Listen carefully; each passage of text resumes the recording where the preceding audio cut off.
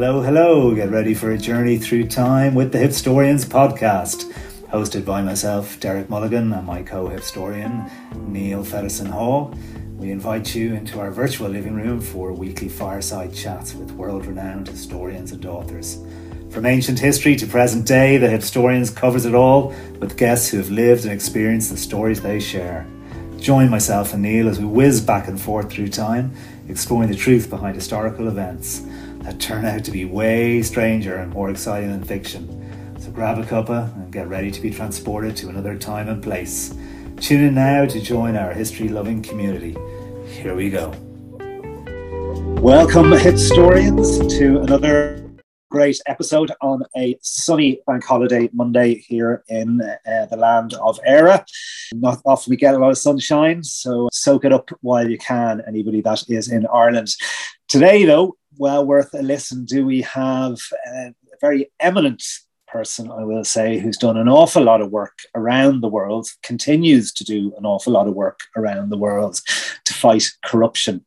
A lot of eco difficulties that we're experiencing as well in how things get packaged up with very euphemistic names that don't really relate to what's actually going on to the planet. So I'm going to be very interested to talk to Mr. Patrick Alley about all these things.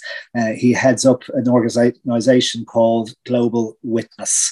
So for those that haven't heard of it, check it out online and see the tremendous work that they do. So on that note, good afternoon, Patrick. Thank you very much for joining us here on the Hipstorians. Yeah, good afternoon to you as well, and thanks for having me. Yeah, no. Whereabouts are you today? I'm in the south of England. Okay, so tell our listeners a little bit about yourself, how you came about. I mean, it's not the usual road to a career fighting corruption around the world, is it? It was a bit of a chat in a local boozer, really. It got the whole thing kicked off, is that right? Yeah, that's right. I worked in the construction industry in the late 1980s, which was a job I didn't really love. And I had become increasingly interested in the environment, looking at, the Greenpeace activists shooting around the ocean in their small boats and thinking, oh, I'd like to do a bit of that. Unsurprisingly, Greenpeace weren't, rushing to hire someone who had never headed around the ocean in a small boat. Anyway, so I went off backpacking, and I ended up volunteering for an environmental organisation in the UK called the Environmental Investigation Agency, who used investigative techniques to look at things like the endangered species trade, ivory trade, that kind of thing. And there, I was just stuffing envelopes, pleading for money, but I met a couple of people there who sort of became my best friends, still are. And we, by complete coincidence, were all really interested in what was going on in Cambodia at that time. And as you say, we were sitting in the Betsy Trotwood pub off London's Farringdon Road, downing lagers after work, and realised this common bond. And at that time, in the early 90s now, Cambodia was very big news. The United Nations were mounting their biggest ever peacekeeping operation until that time, 21,000 troops on the ground to bring an end to a decades-long civil war between the genocidal Khmer Rouge rebel group, made famous in the film The Killing Fields, and the Cambodian government. And we heard rumours, just things reported in the press, that the Khmer Rouge were trading timber with Thailand from Cambodia's rainforests. And we thought, was that an environmental issue or is that a human rights issue? And of course, it's both. But no organisation looked at that nexus then, and very few do now, really. And then we thought, well, if you could get information like through the investigative techniques that our organisation used, then maybe if you had the information, you could get the border closed, you cut the funding to the war, and you have peace and the rainforest gets saved. It was all rather simplistic. We thought, why doesn't somebody do it? And then we thought, well, why don't we? So with no experience, no money, etc., we decided to pose as European timber buyers, arm ourselves with secret cameras, go around the Thai-Cambodia border and document that trade, which is what we did. It took us a while to get any funding to do it, but we did it. We asked the questions, and we found the Khmer Rouge were earning between $10 to $20 million a month from that trade. And sure enough, that information, when we put it in the right place, got the border closed. So we, you know, at the end of it, we thought, how on earth did we do that? It's just, it wasn't, it was, you were completely winging it, but it worked. You know, it could equally not have worked, but it did. And so that's what set me off on this career. A backpacking James Bond character, indeed, with secret cameras. My God, it took a lot of, like, I mean, you know, a lot of cojones, as they say, to go and do something like that. I mean, I suppose you were probably innocent to the fact that you could very well have been killed on that escapade, wouldn't you? Yeah, we were obviously aware that the Khmer Rouge were very dangerous, but they were kind of on the Cambodian side of the border, and we were very strictly keeping to the Thai side. But in hindsight, looking back at some of the places we went, you know, we did go on a boat once up the waterways of what we thought was Thailand and turned out to be, we didn't know it at the time, behind Khmer Rouge lines in Cambodia, which would have been a very bad place to have been spotted. But yeah, so we were a little bit naive in those days. And interesting you should mention James Bond, because when we were posing as timber buyers, we thought, well, we need to have a false identity. And in the James Bond books, Ian Fleming's cover name for MI6 was Universal Export, and we thought, well, if it's good enough for James Bond, it's good enough for us. So we had our Universal Export cards printed up and went around the border with those. So we approached it with, you know, we weren't terribly serious people in that way. Yeah, fantastic stuff, and look where it's taken you now. And like, obviously, you do have there's a good lady wife that's obviously supporting you throughout this as well. I'd say she would have many a nervous night whilst you're away. We did our best not to sort of be entirely honest about these things at the time. Fair enough. But there was a time, it was a kind of a peculiar one, where there was one evening in Siem Reap, which is where the temples of Angkor Wat are. But in those days, you know, after dark, it's kind of a war zone. And we were with a guy who took us to see the temples, although it was pitch dark. And we missed our call in home. And my colleague Charmian sort of phoned up my wife Breda and said, I had to break this news to you. They've gone missing or something. In fact, we were sort of having a really nice time. But anyway.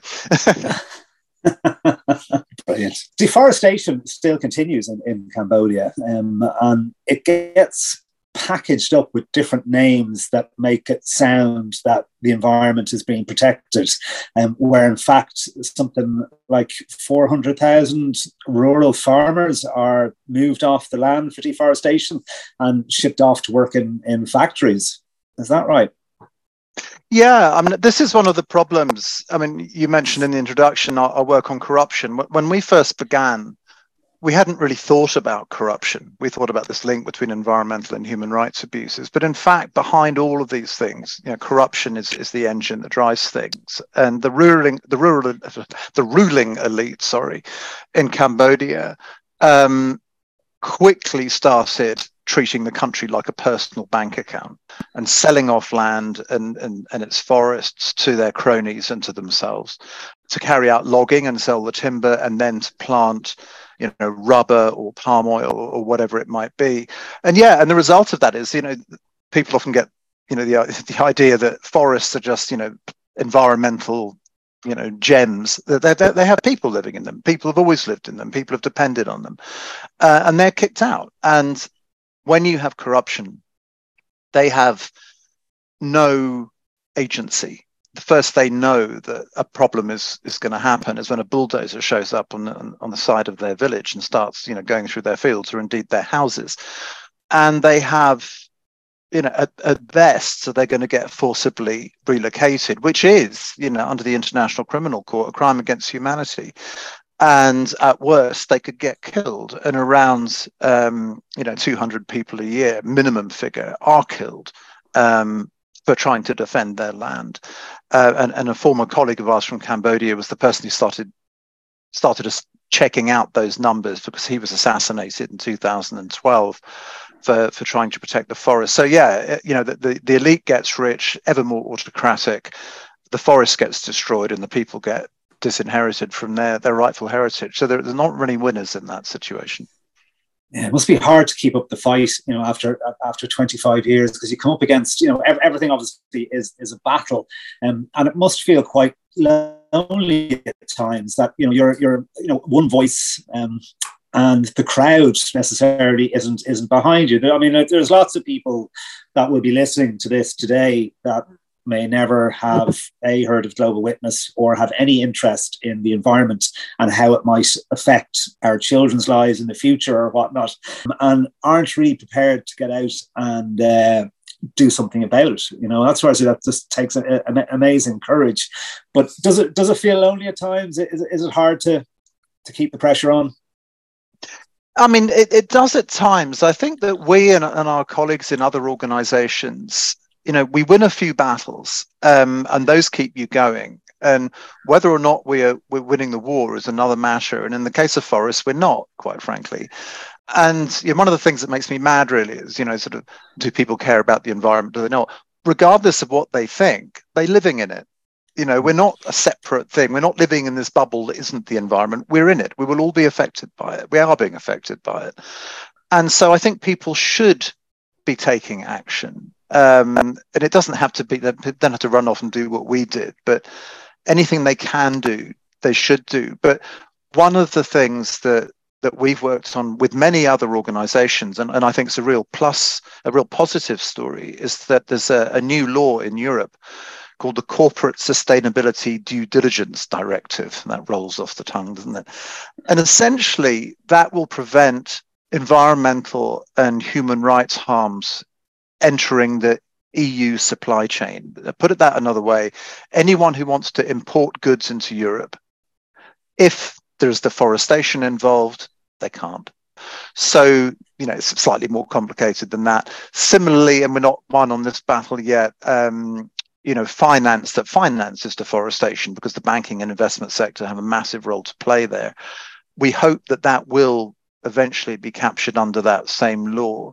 And it would relate to other things, anything you eat, basically, anything you buy, anything whatever you're bringing into Europe will have to abide by this law. And that's a real positive. And that shows that even if individuals aren't prepared to do something, if the EU is, then the individuals de facto are caught by it anyway. Yeah, that's true. That would give some encouragement indeed. And bringing it closer to home, the city of London, which I know most people don't really know what the city of London is as such. They just think it's the centre of the city. In fact, in some case, but it's been around since 1100, and it's its own sovereign state, effectively. And you've done some work around this, have you? Yeah, I mean, we've looked at the city of London a lot in different areas, and the role of the city is, it spreads across our work. I think we're talking about deforestation. One of the biggest financiers of deforestation are the banks of the City of London, responsible for billions and billions and billions of dollars worth of investment into, agribusiness, for example, which is destroying the Amazon or other areas. But the other side of it is, and this is something I always try and say when we're talking about corruption, is people very often have a vision of corruption being done in some, dusty tropical country far, far away. It's a globalized industry. And so whereas some politician might be on the take, and let's face it, the UK isn't really immune to that one right now, as we know. But even if there's some politician on the take, where's the money coming from? It's coming through a bank account, and it's coming from foreign investors. And so I really regard, like the rest of globalization, corruption is also globalized, and different places have different roles to play, and the City of London has a massive role to play in the fueling of corruption. It's the big laundromat of the world for lots you can get into drugs and all that as well. It's the same thing, and money calls shots for the most part, and all these things. And like you say, there's a ruling elite that remain untouchable in large part. There was 2 journalists in the Amazon murdered. What were their names? Do you remember? I forget their names now off the top. Dom Phillips and Bruno Pereira. Right. Yeah. Okay. And they're investigative journalists. No different to yourself, trying to expose a story, and disappeared. And they're gone. And you're trying to do work on that, obviously, to highlight that fact. But it just goes to show you, like, I can see this quite a lot around the world, in the sense of there's not that many investigative reporters anymore. Number one, because the media has just become, click and paste media. Everyone just shares a simple story. Investigative journalists are taking huge risks in trying to expose, all these various different things. I mean, even, separate matter to yourself, but the Pegasus software that can infect phones. I mean, the Israeli army invented all this, but like you're talking about, a recognized, obviously, sovereign state, and you're looking at people trying to shut that down or expose it, and what they come up against, and having to, literally have no fingerprints or any sort of prints on your phone in order not to get infected. What I'm trying to get at really is 25 years ago when you started out, like you said, you got the cards that you printed up to say you were, the timber people. You can't do that anymore. And you've got to look after your own security via, I mean, you're talking to me, obviously, through the internet. That must be hard to keep up to speed with, is it? Yeah, I mean, it's something that we have been very, very aware of for decades in our case. Depending on where you go, there are different levels of danger. And it could be, as you say, me having a careless conversation on the phone or something with somebody, and an unwanted listener picks it up. So you've got to be careful of that. But when we're actually operating in countries where there's a physical risk, we have very strict protocols we go through. We get professional security advice, which we are, very, very conscious of. And it's a sad fact now that, we talked about Dom Phillips and Bruno Pereira. They paid the ultimate price. They were, and this is another thing just to bring in here. They were looking at illegal fishing in the state of Pará in Brazil, and illegal fishing there is tied up with the narco trade. The narco trade's tied up with the illegal logging trade. All of these things go together.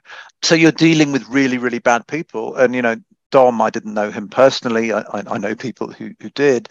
Was an extremely experienced professional journalist. Bruno Pereira was, in fact, not a journalist. He worked for the Indigenous Peoples Agency in Brazil, FUNAI.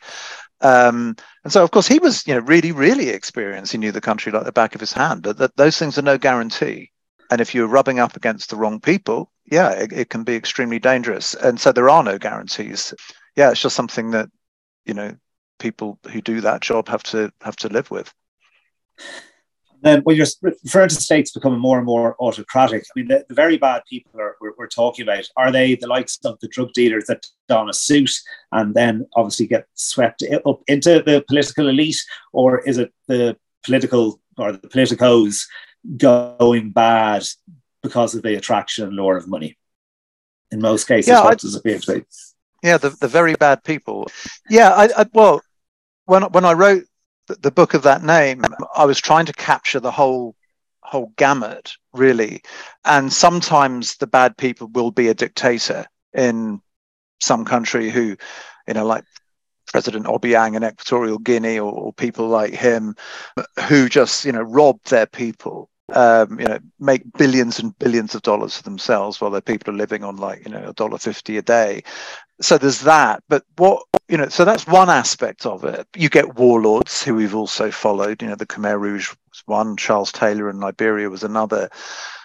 But then this, what I call the pinstripe army, the lawyers, the accountants, the PR companies, the company formation agents, who make it all possible. If someone is doing a corrupt deal, if someone wants to rob a country, so you've got some dictator who wants to, use the oil wealth of the country to, put it in his own bank account or her own bank account, then they need a whole army of fixers. And those fixers, again, very often are in places like London. Organizations, investigative organizations like us, or investigative journalists, face what they call SLAP suits, strategic litigation suits, basically to shut us up. But regardless of whether we're right or wrong, you get some really rich person who wants to shut you up through the courts, they'll try. And, they can throw, the Abramoviches of this world can throw millions and millions at it, and we can't. But that's the environment we also have to live in. But so those people, the enablers, the pinstripe army, are a real problem. And they're people, that the lawyers amongst them say, oh, well, we're just, operating within the law. Well, kind of. But if or you have reason to suspect that the person you're representing isn't, And we're not talking about criminal law where everyone has a right to defense. We're talking about civil law.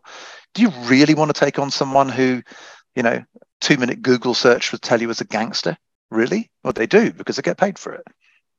I must say, Patrick, like you for the type of work that you do, you're fighting on one side of the corruption. Then you've also got to watch your back on whether you're going to be sued. So probably at any given day, you've got something going on in a court somewhere. You look quite zen. So it's you obviously wear this very well, and like more power to you. Because it must be hard work. You're under attack as much as you're trying to go after people. You're very much under attack yourself. I've had my moments. I think there are people who are a lot more under attack than I am. And I think, the indigenous peoples in the Amazon or in the Philippines or in many other countries who work in, who are, daily risking, the risk of murder, they're in a completely different place than I am.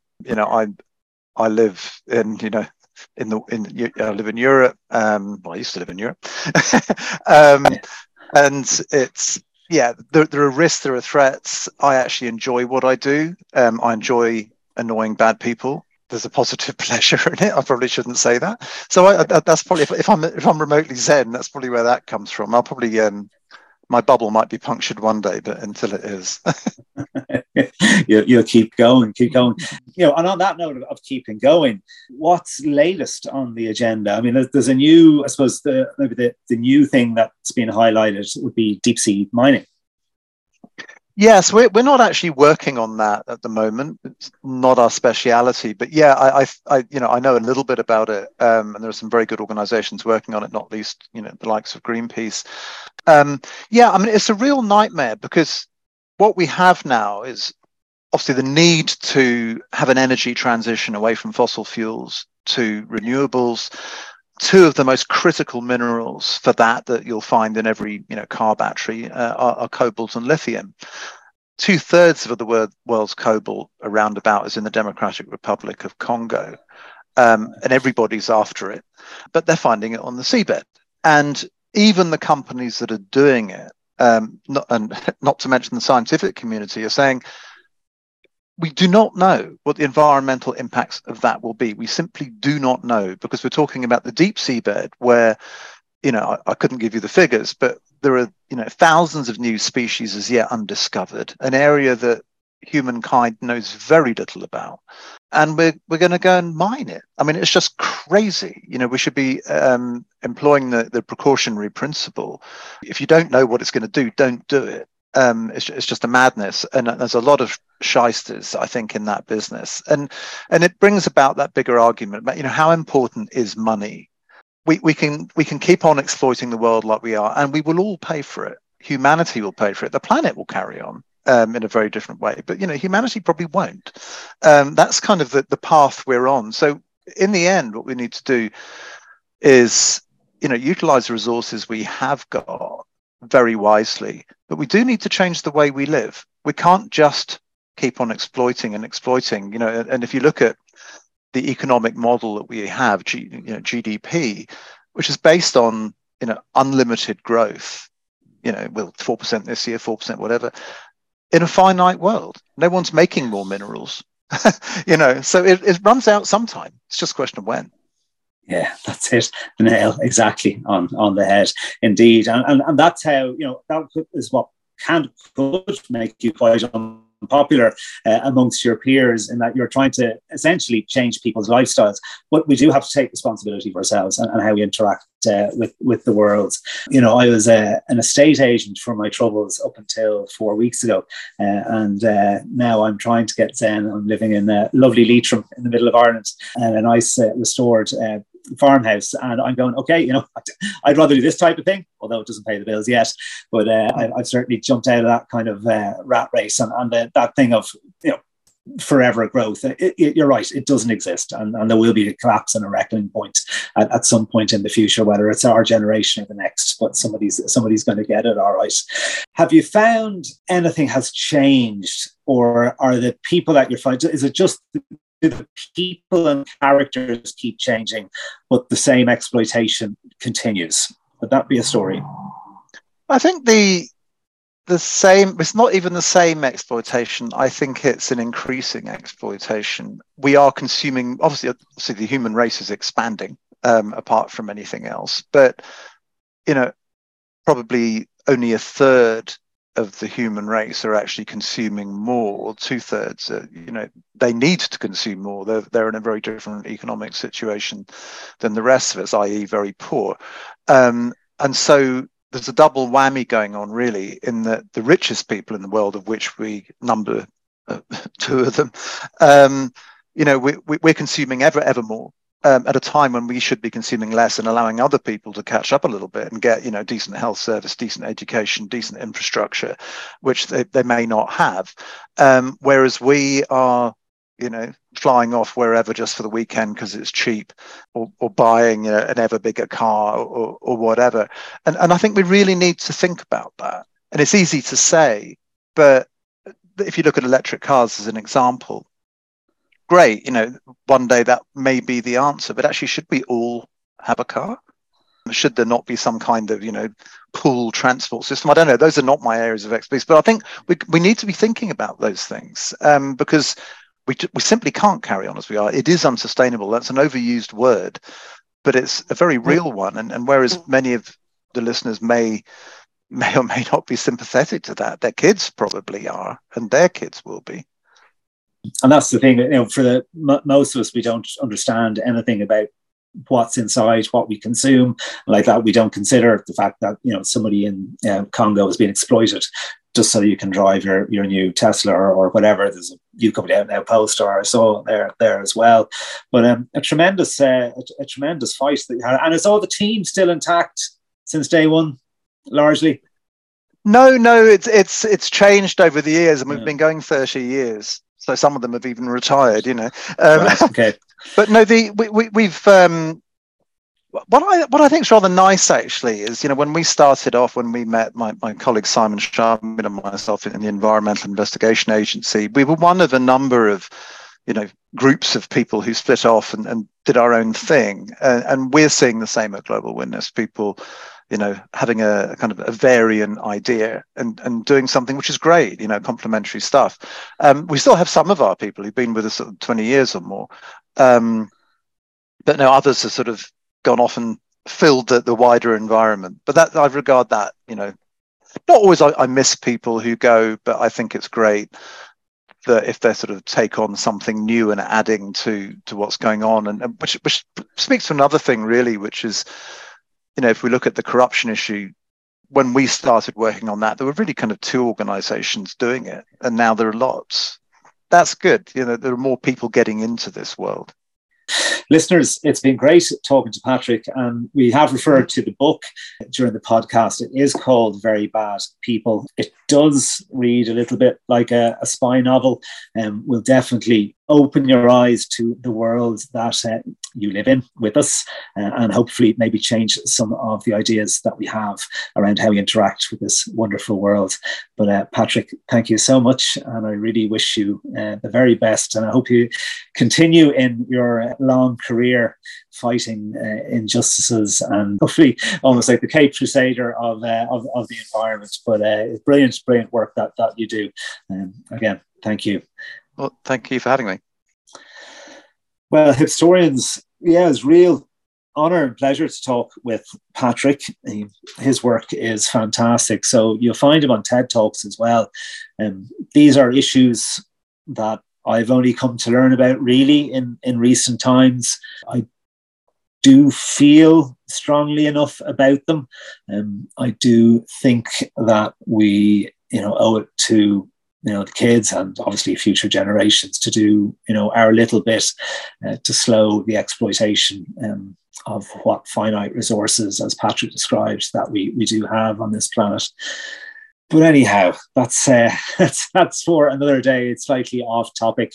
In the end, we still talked about history and things, his experiences fighting corruption over the last 30 years. And that's it for today, folks. I'm back out to enjoy the sunshine. Hope you are too, and we will see you again next week. Take care. I would like to take just a moment to thank all the Hipstorian followers for your support during the first 5 months of the show. Both myself and Neil are delighted that so many of you are enjoying what we do here. We plan to continue and expand our efforts into the future. As you can probably appreciate, it does cost to produce the show, and we have been funding this ourselves. There is a link within the episode where you can make a one-time €1 enjoyment donation, and we'd very much welcome any donations at all. In fact, we will be offering a paid subscription tier, more on that later. And anyhow, if you don't have it, don't worry, keep tuning in, we'll be here.